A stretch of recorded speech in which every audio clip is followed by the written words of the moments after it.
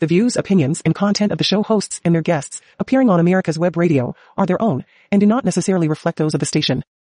You're listening to America's Web Radio on the AmericasBroadcastNetwork.com. Thank you for listening. Good morning, everybody. Welcome to another episode of the Doctor's Lounge. You're listening to Dr. Scott Barbour on America's Web Radio. It's good to be with you guys today. We got a lot to talk about. On this show, we are always discussing the virtues of free market, patient-centered healthcare, and I'm always trying to warn you guys about the dangers of a one-size-fits-all government-run socialized medical system. And for my entire career in medicine, we have been steadily moving down the road towards socialized medicine. And sadly, we are a lot closer to socialized medicine than most people think. With the passage of the Obamacare laws essentially outlawing health insurance. Yes, you heard me right, outlawing health insurance, because essentially what happened was the government came in and told the few insurance companies that we have what it is they have to cover. So we no longer have specialized plans like a high deductible catastrophic type plan or a plan that has more bells and whistles to it. It's a one size fits all system. Where the government mandates what procedures and what coverage that an insurance company has to provide for their insurees. And so there's no real ability for us to get plans that are unique to our situation. For example, when I was young and healthy and didn't really have a lot of risk for needing medical care, I wanted a cheap plan that just covered catastrophic things. So if, God forbid, I were to catch cancer or get hit by a bus, I was covered. Those plans are gone away today. Now you have to get the Obamacare plan, and whether you're a healthy 20-year-old just out of college or whether you're the father of a family of 10, you get the same care. Now what they did differently was they were very Machiavellian in the way they created these systems, so that if you're essentially a wealthier person, you have a very expensive plan. So for me to buy my health insurance, it's incredibly expensive, and I spend tens of thousands of dollars a year before I even access the system. And what they did was they identified people that are relatively poor and less able to afford high premiums, and they gave them cheaper premiums. But the sneaky thing they did was they created a situation where they had very high deductibles, so that if somebody with less means, they have that card in their pocket because the cost of the premium is being offset onto people who can afford it, which is why their premiums are so high. Then when that person goes to access the system, they can't afford the deductible to get their surgery. You know, they go and they need a certain kind of procedure or a surgical procedure, and they're required to pay $5,000 or $10,000 out of pocket, and they don't have it. And the end effect of that is that they don't get to access the system. And then it's a win-win for those administering the government-run healthcare, because they are able to charge these massive premiums, these massive deductibles, and in the end, they oftentimes don't have to provide the medical care because the patients can't afford it. And this is kind of the dirty little secret about how they do this shell game.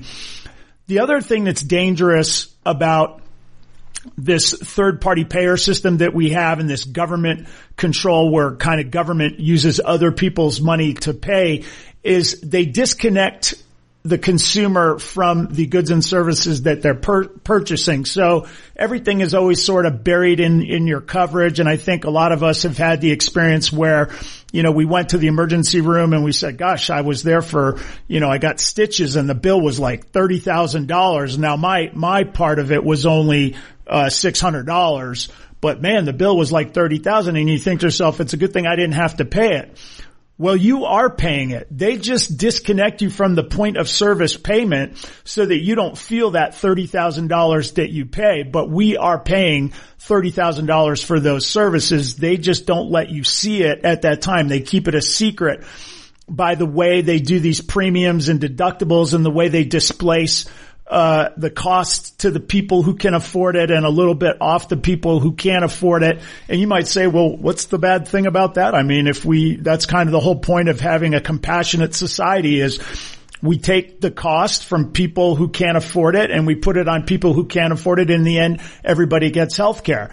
No, that's not what happens. What they do is they displace the cost onto the people with the money, but they don't give you the care. The care goes away and people are unable to get basic care. And as time goes on and as the bureaucracy of healthcare increases, your services go down till pretty soon you get nothing. And all you need to do is look at the National Health Service in Britain, where the wait times are just forever. And it's this rationing where they just don't ever have to give any care. That is creating a horrible situation. People have basic needs for joint replacements. They can't get them. They have cancer treatment they need treatment for. They don't get it. And instead they die waiting in line. And it's just a terrible situation. There's other corruption that goes on. The government, through control of our healthcare, is able to manipulate our behavior. And we saw this with COVID. They mandated a certain kind of treatment, vaccines and masks. We still see in the hospital, despite the fact that every mask study shows no effectiveness of masks. The hospitals are still requiring masks. Every time I go to do a procedure there, I have to put in a mask when I walk in. Everybody knows this doesn't work. The CDC has admitted that this doesn't work. It's part of their recommendations now that masks are ineffective. And yet we're still doing it. And the question is, why are they still doing it if they know better? And the reason is money. By implementing these COVID policies, they're able to extract more money out of the government, which subsidizes Medicare and Medicaid at these hospital systems. And it's just like the teachers' unions, and government, where they get taxpayer money and then they just pass it on to the politicians, who support these policies for expanded government control of healthcare, and it's just back and forth with the money. The taxpayer money goes to the teachers unions. The teachers unions then give it to the politicians, who keep voting for policies which give the teachers unions more power and more taxpayer money. And those of us on the outside looking in going, hey, my kid's not getting an education. They're not learning anything. And the things that you are teaching them, I totally disagree with. Yeah, we're going to stick the FBI on you, and shut you up. So we're in a bad situation. And if you don't believe me, I'm going to try and connect some dots for you. Let's start off, David. Let's play, number 6. You're okay. You're not going to get COVID if you have these vaccinations. Hey folks, guess you heard. This morning I tested positive for COVID. And when people are vaccinated, they can feel safe that they are not going to get infected. Dr. Fauci says he has COVID again. If you've done the right thing and gotten vaccinated, you deserve the freedom to be safe from COVID-19. And this morning, I learned I tested positive for COVID-19 as well. With 3 doses that you'll be prevented not just from serious illness, but from getting this virus, this Omicron variant, and therefore giving it to others. Victorian Premier Daniel Andrews is in quarantine for 7 days after testing positive to COVID. So I'm fully vaccinated. It gives me some comfort. Anthony Albanese has just tested positive for coronavirus. Having received 2 doses of AstraZeneca, it's a very effective vaccine, protection from symptomatic illness and therefore risk of transmission to others. So what you just listened to was a montage of all the so-called experts and people in power, presidents, Biden, you heard in there, all telling us how if you take the vaccine, then you can't get COVID. And of course, we all know that that was a mistaken statement at best. I think that's a sort of a charitable view on it. But the reality is they told us that if you get the vaccine, you can't get sick. And they said that based on no science whatsoever. And, you know, we all know that when people like me tried to point out, well, wait a second, historically, we don't do very well with these vaccines against these respiratory illnesses for a variety of reasons intrinsic to the viruses and the way they behave, that it, you know, for one thing, it doesn't seem very likely to me that we would be able to come up with a successful virus. But when I said it, I was censored. I was reported to the board. Of course, we all know my famous article the day the Atlanta Braves won the World Series. On the weekend, the front page of the paper had me up there being accused of spreading misinformation, and hilariously, absolutely everything we said on this show turned out to be 100% right. And I'm always joking with folks about this. Was it because I graduated at the top of my class and I'm a brilliant doctor? Maybe that played a little bit into it, but I think it was more that it was just basic science and basic understanding of medicine I basically just put 2 and 2 together and was able to observe what was going on with my eyes, as many doctors did. But for some reason, because of the way our system of healthcare has played out, where this concerted effort to drive doctors out of business, out of private practice, so that they would have to be employed by the hospital systems and therefore controlled by the hospital systems, has been incredibly effective. And now we're seeing things with the medical boards that are quite frightening. There's this wet blanket on free speech. There's this wet blanket on open and honest discussion about science. There's always these terms now about misinformation and hate speech and these euphemisms that are just tools to get people to shut their mouths and to basically justify removing any dissent from the marketplace of ideas. And it's a really scary situation, because what happens is we get the wrong treatment and the wrong prescription for what ails us. And it's not just in healthcare, but healthcare is such a major part of our society. It's 20% of our economy, that the control of our healthcare is a very powerful thing. And so what happens is we end up with these unelected bureaucrats that have massive control over our lives. And when things go wrong, there's no accountability. And if you don't believe me, let's play cut number 8, David. I didn't shut down anything. I recommended to the president that we shut the country down. Okay, so what I just played for you right there was Anthony Fauci. Now that things have gone bad, now that we've had catastrophic results from these unscientific lockdowns, from these mask mandates, our children being out of school, having all sorts of issues with drug abuse, depression, health issues, the learning, the fact that all of our kids are way behind schedule because of this 2-year shutdown. And the people who perpetrated this crime against us, like Anthony Fauci, are trying to argue that they didn't have anything to do with it. I didn't shut down anything. And then we just play the montage with him saying, I recommended to the president that he shut things down. We all know, of course, that's exactly what happened, that this unelected bureaucrat who's been in power forever, who's one of the highest paid bureaucrats in Washington, was drunk with power, exercising his power over us.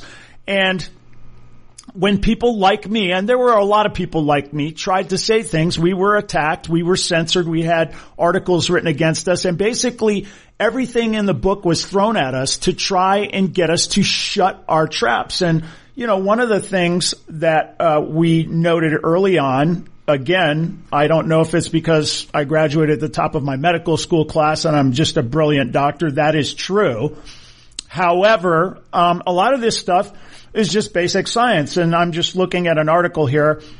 And for all the people who want to censor me and report me to the board and bring me to trial, I'm simply reporting on a peer-reviewed article that was published in the journal Curious, C-U-R-E-U-S, and it's basically by Kerr and Baldy and Lobo. And it basically demonstrated the regular use of ivermectin as prophylaxis for COVID-19 led up to a 92% reduction in COVID-19 mortality rate in a dose-response manner.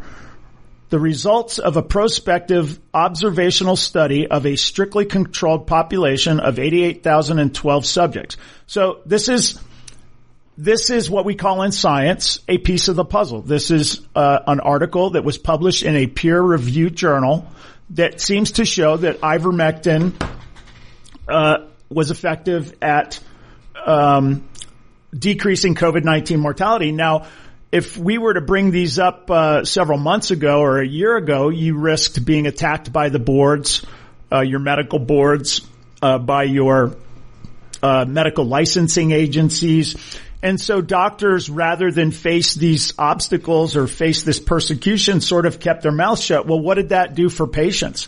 what did that do for people out there that were trying to navigate this so-called deadly pandemic? It was a really difficult time. And, you know, I don't, my purpose of this show, the reason that I take time out of my day to come and do this is two things. One, it's cathartic for me to sort of vent about what I'm seeing with my own eyes, but I'm also trying to sound the alarm that when you cede control over something as important as your health care over to other people thinking that they're going to look out for you, they aren't. That is just a fact. The FDA does not look out for you. The CDC does not look out for you.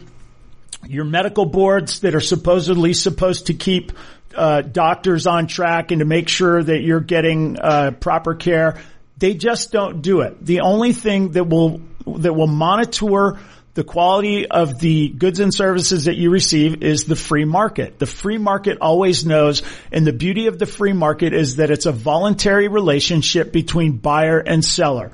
And over time, markets always figure out what's good and what's bad, and people can use the free market to figure out what types of goods and services, or medical treatment in this case, that they want. Now, one of the things that's happening in society right now that is incredibly dangerous is this idea that individuals cannot make comments or have thoughts about anything that they don't have some sort of degree in. And I don't really understand this. When I was in medical school, I used to be trained that if I ever have a patient, and actually I have this situation right now, if you ever have a patient with a serious medical condition, to be prepared for that patient and that patient's family to understand the disease process better than you do as a physician, because it's their life. They're motivated. They're into it. They've been doing it for a long time. And as a physician, you know, I deal with what I deal with every day, but there are things that are a little bit off the beaten path that, you know, are not, I know about from medical school, but I don't have all the information at the tip of my mind. And so being aware of that is good when you talk to people, because if you go and you talk to a patient with a serious medical condition and you act like Mr. Know-it-all or Mrs. Know-it-all, and the patient knows more than you about it, you could look like a fool and you lose their trust. And that's not something we want to do. And so, we see people now, we saw it with Ketanji Brown Jackson as she was being confirmed for the United States Supreme Court. She was asked by one of the senators, I'm blanking on who it was, Marsha Blackburn, I think, asked her, what is a woman? And she says, well, I can't tell you what a woman is. I'm not a biologist. I can't believe in my lifetime that we literally have a person sitting for the highest court in the land, with immense power over 360 million people, who's telling me I can't define a woman because I'm not a biologist. This is utterly ridiculous. We had Josh Hawley. We've played it on this show before, and I'm not sure. Actually, let's play it. Let's do cut number 5. Thank you, Mr. Chairman. Thanks to all of the witnesses for being here. Before I want to visit with you, Ms. Maskey, but before I do, I just want to clear one thing up. Professor Bridges, you said several times, you've used a phrase, I want to make sure I understand what you mean by it. You've referred to people with a capacity for pregnancy. Would that be women? Many women, cis women, have the capacity for pregnancy. Many cis women do not have the capacity for pregnancy. There are also trans men who are capable of pregnancy, as well as non-binary people who are capable of pregnancy. So this isn't really a women's rights issue. We can recognize that this impacts women while also recognizing that it impacts other groups. Those things are not mutually exclusive, Senator Hawley. Oh, so your view is that the core of this right then is about what? So I want to recognize that your line of questioning is transphobic, and it opens up trans people to violence by not recognizing that. Wow, you're saying that I'm opening up people to violence by asking whether or not women are the folks who can have pregnancies? So I want to note that 1 out of 5 transgender persons have attempted suicide. So I think it's important. Because of my line of questioning? So we can't talk about it? Because denying that trans people exist and pretending not to know that they exist. I'm denying that trans people exist by asking you if you're talking about women having pregnancies? Do you believe that men can get pregnant? No, I don't think women So you are denying that trans people like this thing. And that leads to violence? Is this how you run your classroom? Are students allowed to question you? Absolutely. Or are they also treated like this? Where No, they're told that they're opening up people to violence? We have a good time in my class. You should join. Oh, I bet. You might learn a lot. Wow, I would learn a lot. I've learned a lot just in this exchange. Absolutely. Extraordinary. Okay, so that is a great clip. There's a lot to unpack there. Sometimes I wonder if I'm in an anachronism in this world. That is utterly insane to me, and it's scary. And it should scare you, because this woman is not just some random woman off the street. She's a law professor at UC Berkeley, a law professor. And she does a lot of things here that are scary. Number one, junk science. So this idea that men can become women and be pregnant it's ridiculous. No, it's ridiculous. And I think a lot of what ails this country is the fact that because of the way bullying has taken place in this country and this cancel culture and all this, people are absolutely terrified to say basic truths. And so we get just a crazy group of people that are just altering the way that things are done in this country. And as a result, we have inflation that's record inflation. And it's because people can't understand it when the government keeps spending and printing money that we don't have, that you lead to inflation. So these people who are trying to argue that men have that men can have babies, they're not able to deal with the fact that inflation is out of control. We got a government that openly says we're going to put coal out of business. We're going to put fossil fuels out of business. We're going to ban fossil fuels by 2035. There's not going to be any cars on the road that aren't electric. They're openly strangling the supply of fuel, and now energy costs are through the roof, and they're telling us, oh, no, it's none of our policies. It's not this fact that we stopped drilling in Anwar. It has nothing to do with that. It's all the war in Ukraine, and it's, somebody else's fault. It's not me. It's just utterly insane. And then the worst part is this idea that anybody who asks questions about something is creating hate speech. You see the way she says, not only is what you're arguing not true, but you're violent, you're being mean, you need to be silenced because your speech is hate speech. And this is getting all too common with the people that control us. And that's what I'm trying to show here, is that we've lost control over our own lives. We're losing control over our government that goes through this profligate spending that we have no say in. I mean, I don't know if a lot of you are like me, but I look at them. The Congress convenes. We need to spend another $2 trillion on something random. And I'm sitting here going, we don't have $2 trillion. And who's accounting that? Like, who's paying attention to who gets that money? And then every time we read about some boondoggle or, some crazy situation, where money kind of disappears, or, a politician gives it to a relative or to a friend's business or something like that, the Solyndra debacle, people just kind of shrug their shoulders and move on. But this has real world consequences for our children. And I got young kids that are in school that are just getting ready to enter this world. And I'm terrified about the world that we're handing off to them. And we can't fix problems if we can't be allowed to talk about problems. And, one of the other things that makes me sad is, I send my kids to private school, and I want them to, be educated. I want them to understand that they are the best. My father used to tell me this all the time. The greatest gift I ever got in this world was, number one, was my health. The second gift I got was being born in the United States of America, the greatest country, the greatest society that ever existed, that even with all its pockmarks, and I think we know what those are, because the left won't let us live 1 second of our lives without throwing everything negative about us in our face, despite the fact that it's, when you compare it to the rest of the world, we're far superior. This is the greatest country in the world, and it is predicated on the Constitution, which enshrines our rights and puts limitations on our government. And we slowly see them overstepping their bounds, and they use tools to subvert our constitutional protections. And one of the tools they use is medicine. And they used that. This is a very powerful tool. Everybody was terrified of a pandemic. And so we very readily surrendered our freedom. We all agreed to have our children, which even with all the censorship, and again, for all of you who want to report me to the board, I'm reporting facts that there are people who are having negative side effects from these vaccines. It's a fact. And it is a risk-benefit analysis. And when you look at the statistics put out by the CDC, your children, your school-aged children's chance of being harmed by the COVID is less than influenza. And so whether or not to vaccinate children, your own kids, is a risk-benefit analysis. Now, I haven't made a statement one way or the other. What I'm saying is it's a risk-benefit analysis. And you think I'm lying? Let's play cut number 7.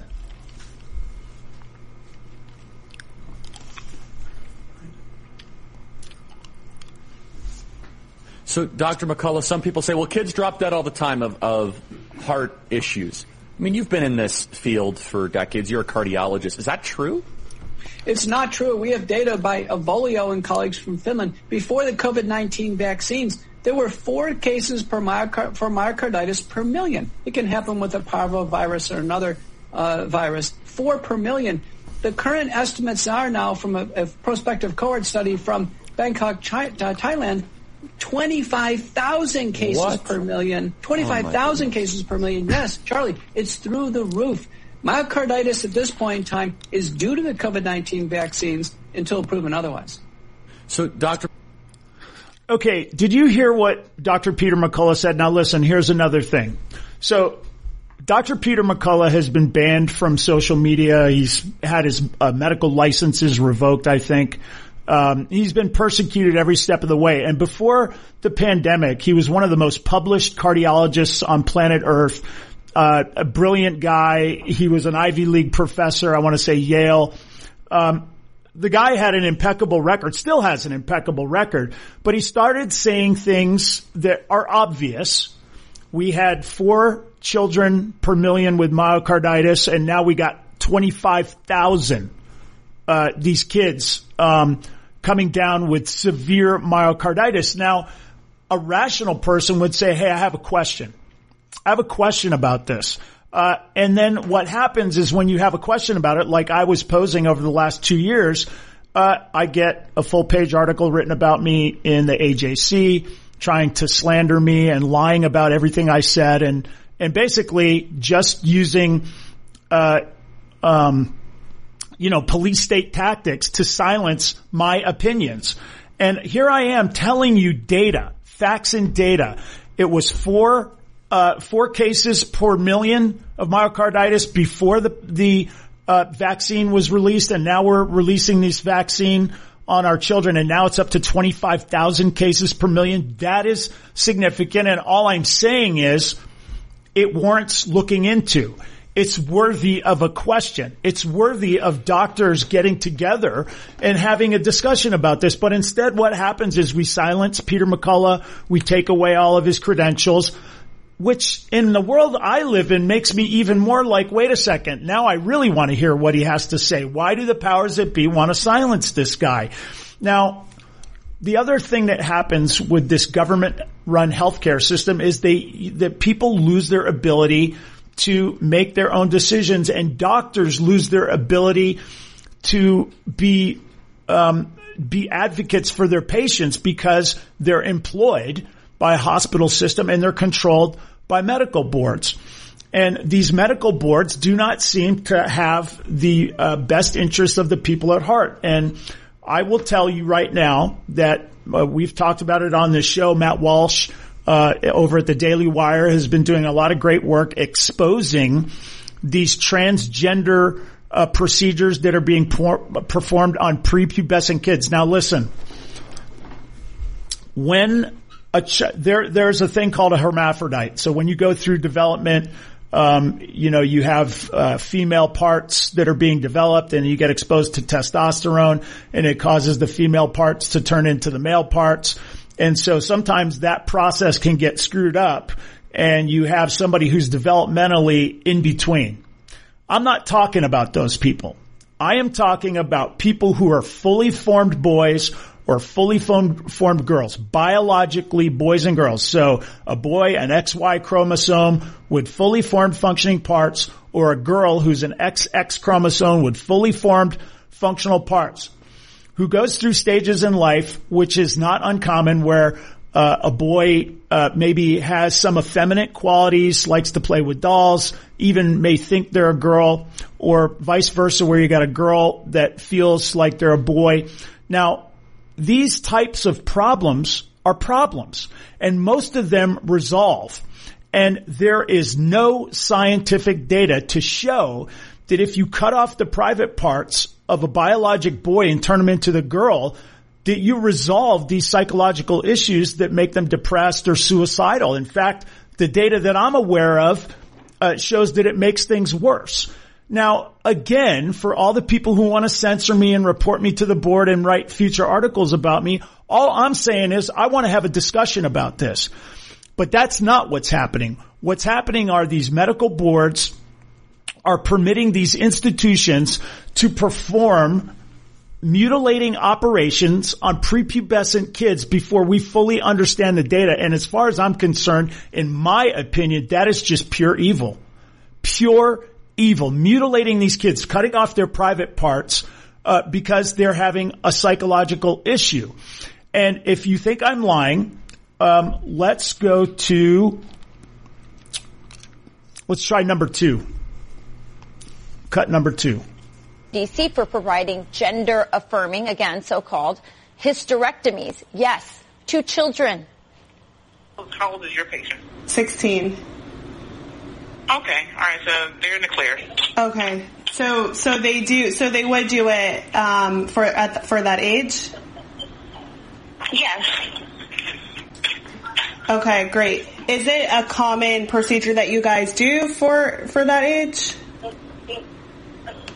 Yes, we have all different type of age groups that comes in for that. For the hysterectomy? Yes, ma'am. Okay. Just out of curiosity, do you know what's the youngest age you would do it on? I'm not sure, but I have seen younger kids. All right. What you heard right there was one of the people from Libs of TikTok calling up an academic institution. I forget what the name of this one was, but it's happening at Vanderbilt University and other major institutions. I believe Yale University as well, University of California, San Francisco.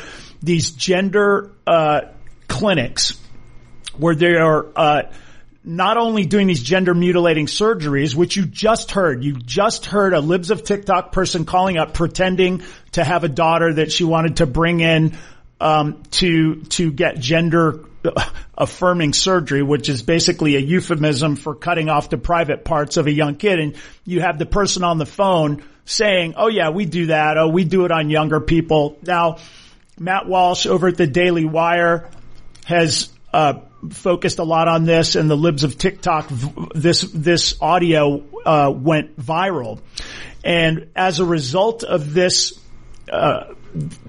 attention, Vanderbilt University apparently has shut down their transgender surgeries for now. I believe Tennessee has now passed legislation at least making the surgical mutilation illegal. I want to say Florida just passed something, and a lot of other states are looking into this. And I would say if this stuff was so scientifically proven, which it is not, why are they changing course now?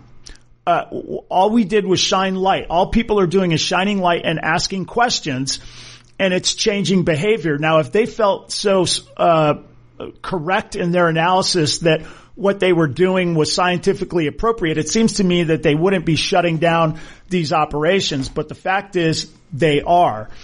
And the scary thing to me is I don't understand how my medical boards will permit something like that. And I don't recall as a medical community having any discussions about this stuff, but mentioning that vaccines might have a risk-benefit consideration for individuals, particularly when considering giving your children that have a lower risk of contracting COVID-19 and having a serious complication from it than they do from influenza. I just showed you statistical analysis of this myocarditis issue that is a major deal. Now, I posted an article from JAMA, Journal of American Medical Association, which is considered a major medical journal. I would consider it one of the tops. I don't anymore. I mean, I don't consider any of these medical journals necessarily honest and truthful, because we know for a fact that they're willing to publish fake data. We saw the New England Journal of Medicine and the Lancet publish fake studies on hydroxychloroquine to try and get us to stop using it. So if those two journals will do it, there's no telling what these others. But at the time I posted this article on social media, JAMA, I thought, was a top medical journal, and I'm sure most people with the medical establishment still consider the Journal of American Medical Association a major journal. I posted this article on social media with no comment. It was just on myocarditis, and I was suspended for 6 days, and I was not allowed back on unless I pulled it down. Now, this wet blanket on free speech, the silencing the discussion of anything under the guise of hate speech and under the guise of misinformation is just crazy to me. And the one thing I want to open everybody's eyes to is there is no arbiter of free speech. There's nobody out there who's like, hey, I'm the person who knows what truth is and what truth isn't. And so the only way for the marketplace of ideas to understand what the truth is for us to hear all the marketplace of ideas. And I'm sorry, when it comes down to science, open discussion is the only way to move forward. I love sharing the story of Joseph Lister, who is the father of modern sanitary technique and surgery. And the fact that when he was demonstrating massive reduction in postoperative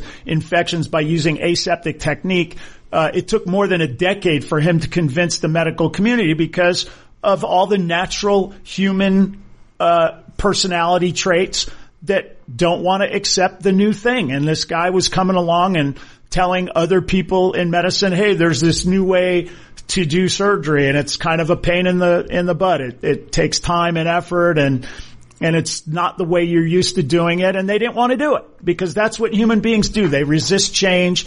And it took him a long, long time to get aseptic technique adopted by the rest of the medical community. And now, of course, it seems utterly ridiculous that anybody would refuse aseptic technique. It seems like such an obvious thing, but the lesson is we must have an open mind for scientific ideas, and don't let these totalitarian police state government entities that always have an agenda that is not in our best interest tell us what we can and can't listen to. And the other thing is when we have these silos of these medical boards that are really designed to keep doctors in check. I used to think it was in order to make sure that the doctors out there were competent and were doing the right thing.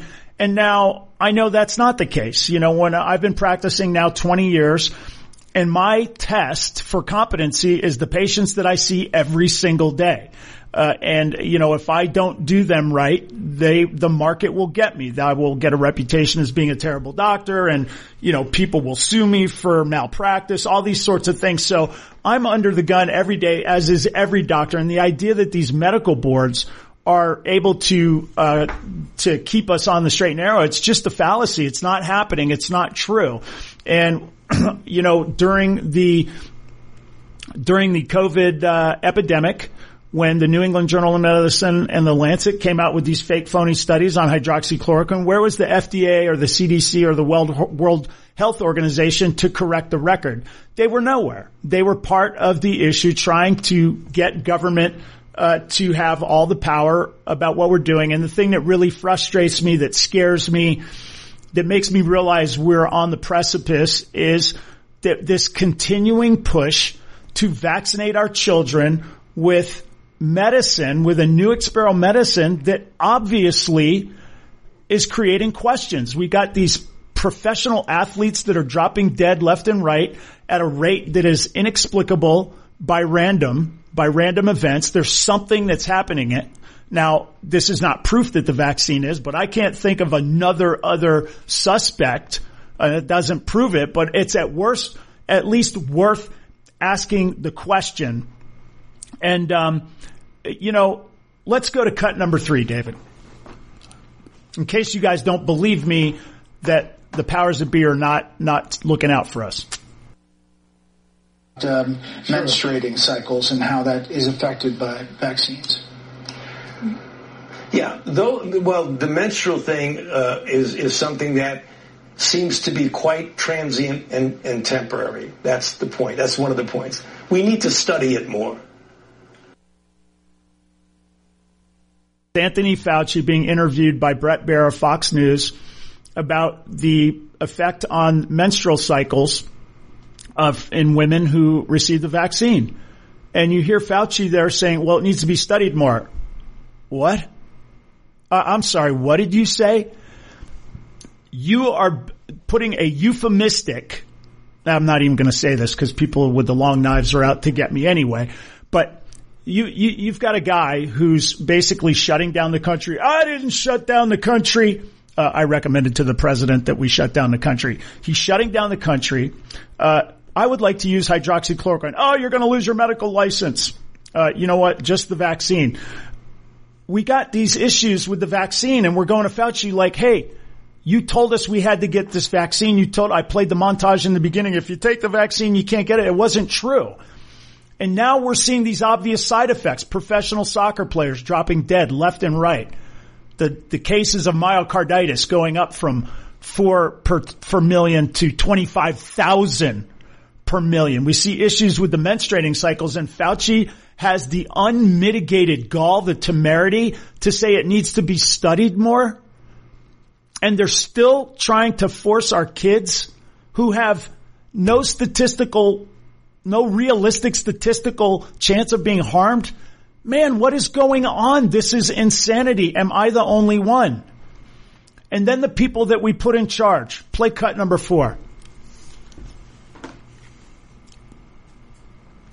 So we really want to base our treatment and to affirm and to support and empower these youth, not to limit their participation in activities and sports, and even limit their ability to get gender affirmation treatment in their state. Okay, so you were just listening to the former Surgeon General Rachel Levine. He was born into this world, Richard Levine, and then he transgendered to become Rachel Levine, and then got appointed the Surgeon General, and also not a doctor, a nurse.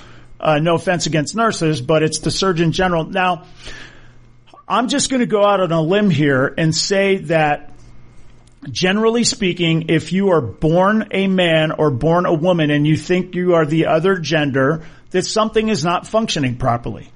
I don't mean it in a mean way, and I don't think that people should be treated without dignity and respect. I'm not saying that at all. I'm just saying that doesn't seem to me what God and nature intended. That if you're born a man, a physiologic man, and you feel like a woman, or you're born a woman and you feel like a man, that is not what is intended, and there is an issue there. And listen, I am all for doing what we need to do to help these people. It's just the Hippocratic oath for physicians is do no harm. And it seems to me that when you take a child who is having gender dysphoria and you cut off their private parts, that may not be helping the problem. And I have questions and I want to talk about it. And the fact that they're already doing this at major institutions and sort of skip the part where we had debate about it is terrifying me. And it's evil, in my opinion.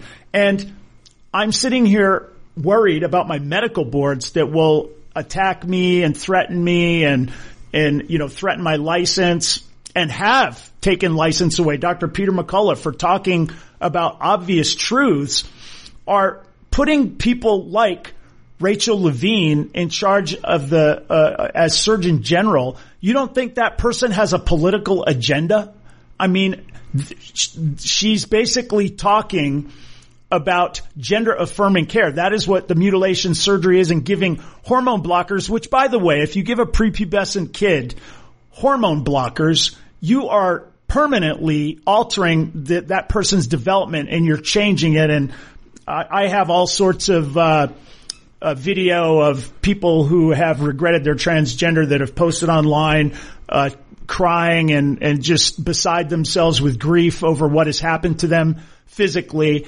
And our so-called medical boards are letting this happen. And then when people like Matt Walsh of Daily Wire and others are pointing out, like, hey, do you know that major institutions like Vanderbilt and others are performing these transgender operations? The American Medical Association sends a letter to Merrick Garland saying that they want these people prosecuted. Now, to be fair, when you read the letter, they use these euphemisms that our clinics are being called and threatened with bombs and all this kind of stuff. And this is the language that they use to sort of lend some credibility to what they're saying. But in the end, what they're saying is, we want the DOJ to investigate anybody who's pointing out our evil doings here. Okay? Now, the case that I'm making, the case that I want to appeal to you guys is you have to support, you have to demand patient-centered free market healthcare. Okay? Because when you cede that power to these other entities, they have other agendas, both political and monetary, that are not in your best interest. And the only person who will look out for you in the way that you need to be looked out for is yourself. And we have to create a medical system that empowers individuals to look out for their own well-being. Like a new experimental medicine comes along, we don't need the government telling us that we have to take it or else. We need to be able to use our own minds and use our own assessment of the facts and data, not facts and data that are being censored from us or kept from us. And I'm sorry, my wife and I were talking the other day about public speaking. And, we were talking about because my daughter is, an amazing singer. We just went to the all-state choir. She was one of 4 sophomores from the entire country to make this all-state singing. And she got 2 solos as a soprano 1. So I'm very proud of her. She's amazing. And she's really great at getting up in front of people and singing, and she has an amazing talent. And so my wife and I got into this conversation about, being able to sing in front of people, act, and be silly. I can't do that because I would feel like a fool acting or singing. I don't have that talent. But public speaking, I have no problem with. I remember being at some kind of political rally years ago where I spoke to 2 million people out there on the mall. And that was another time when I became aware of media censorship. I'm on the mall, and there was between 1.5 and 2 million people on the mall. And of course, the media said, there was only 75,000 people. It's utterly ridiculous. It's a totally peaceful protest. 20 minutes after the meeting, everybody was gone from the mall. There wasn't so much as a gum wrapper on the ground. It was completely peaceful, completely, organized and civil. And anyway, the point is, I was able to speak in front of 2 million people. I had not even a little bit of concern. I wasn't worried about it. And the reason I told her, and this is sort of tongue in cheek, is that over my years of going through academia and through medicine, and I've seen a lot of politicians. I've interacted with them in my efforts to try and promote a free market healthcare. I've really just kind of lost respect for most people. And so because of that cynicism that I've developed with age and, sadly being let down by people that are sinners and that are, that we all fall short, me included, I just don't really have this fear of public speaking anymore. And I've gotten to the point now where I want to share my opinion. I feel I've earned it. I've been in medicine for 30 years, and I was talking about this the other day. I graduated at the top of my medical school class, and I bring it up a lot. And the reason I bring it up a lot is because I'm not an academically gifted guy. I had a major reading disability. I never really did that great in high school or college. It wasn't until I got out of school and got really focused on medicine. I went back to grad school. I had to learn how to read and all this kind of stuff. And when I got into med school, I really bared down. I worked as hard as I possibly could, and I graduated 4th in my class, and I'm really proud of that. But I also recognize it means nothing. It means absolutely nothing. That gets you to the starting line. You go and you get your degree, you get your education. That gets you to the starting line of life. Now go play. Now show me what you can do in the game. And so many people think that their degree is everything, that once they get the degree, they don't have to prove themselves anymore. And it's utterly ridiculous. And it's usually people on the left who are trying to create this narrative that you can't have an opinion if you're not an expert. You can't be allowed to say what a woman is if you don't have a degree in biology. And so I like to say my bona fides to the people on the left. To the normal people out there, I know we don't care about where I graduate, and it doesn't really mean anything. People graduate at the top of their class all the time, and when they get out in the real world, they're abject failures. And then you get people who graduate at the bottom of their class, that when they get into the real world, they do fantastic. And the person that is talking to you right here, where I share my opinions, is the regular guy. I give my academic bona fides just to let people know I have a grasp of the information. But the reality is I'm speaking here as a common sense kind of person, and I also want to share my own experience. Now, we're talking today about how I call it big medicine, the powers that be, we can see it with the pharmaceutical companies and how much power they have, the ability to get with government and mandate that we use their medicine and that we don't use other medicines, and that anybody who goes against this dictum is sort of cut out of polite society and threatened and attacked. It's really quite frightening. And there's a practical side of this. The more the bureaucracy takes over healthcare, the less the doctor-patient relationship survives and the worse healthcare you get. And I see it all the time. I have people coming to me that have been my patients for a long time, and they're getting to be Medicare age, and they go to their Medicare providers and they're just not getting any care. And it's scary how many of them come back to me. And again, I don't take Medicare now, but I'll see if you're my patient and I've been treating you and you age out and become forced to get on Medicare, I still take care of these people. And you might say, what, you don't take Medicare? What's your deal? And it's like, because Medicare makes it so hard for me to care for my patients that it's not worth the effort. If I do a hip surgery on somebody and they need crutches, they're going to make me be on the phone for hours to try and get approved crutches. And you just can't run a business that way. And at some point I was like, I'm over it. I'm just, I do a hand surgery on a Medicare patient and they won't approve the occupational therapy afterwards. And so my surgery turns out poor because the patient couldn't get in with the therapist, which is the most important part. And I just got sick of it. So I just don't deal with them because government run healthcare is horrible and they don't care about individuals. And there's nobody to complain to. When you're mad at Medicare or Medicaid, who do you go to? It's just like being mad at the DMV. There is no complaint desk. They don't care.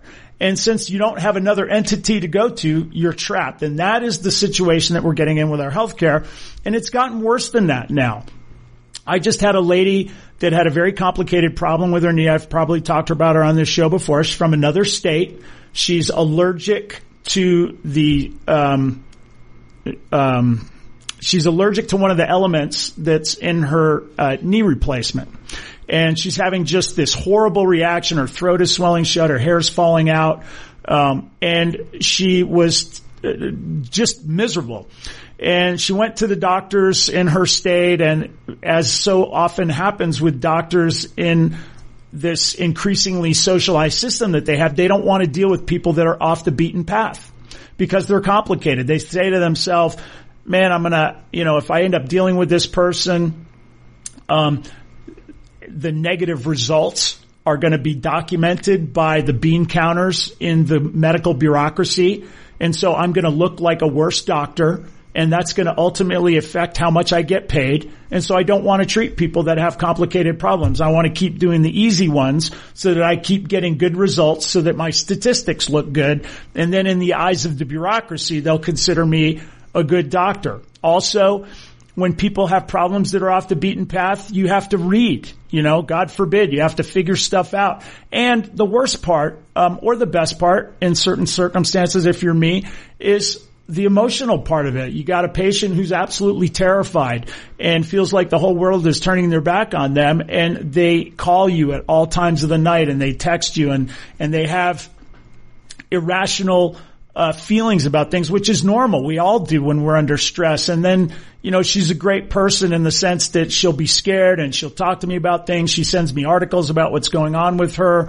She's worried I'm going to abandon her because other doctors have abandoned her. And there's just this whole, what we call a doctor-patient relationship that has been generated for me and this person. And the thing that makes me sad is she got blackballed in her state because the one doctor kind of told the other doctors she's a problem child and all this. And so nobody would take care of her. And she ended up finding me on Facebook because apparently my name is in a support group. And so she reached out to me anyway, took care of her. And this is right on the heels of another guy that had needed a hip replacement, that had a recent diagnosis within the last year of ALS, the Lou Gehrig's disease. So a very horrifying diagnosis and a death sentence, and a horrifying death. And he also needed a hip replacement, and he couldn't get any treatment out in his state, so he ended up having to come out here so that I could do it. And you see this deterioration in real life between the doctor-patient relationship, and it's all going away because we are ceding our power to this government-run healthcare. And if we want to get the control over our body back, we're going to have to enforce and demand free market healthcare. I hope you guys enjoyed the show today. We're going to be talking more about free market healthcare and the horrors of socialized medicine in the future. Everybody have a great day. You're listening to Dr. Scott Barbour on the Doctor's Lounge. You're listening to me on America's Web Radio. We will catch you guys next time. The views, opinions, and content of the show hosts and their guests appearing on America's Web Radio are their own and do not necessarily reflect those of the station. You're listening to America's Web Radio on the AmericasBroadcastNetwork.com. Thank you for listening.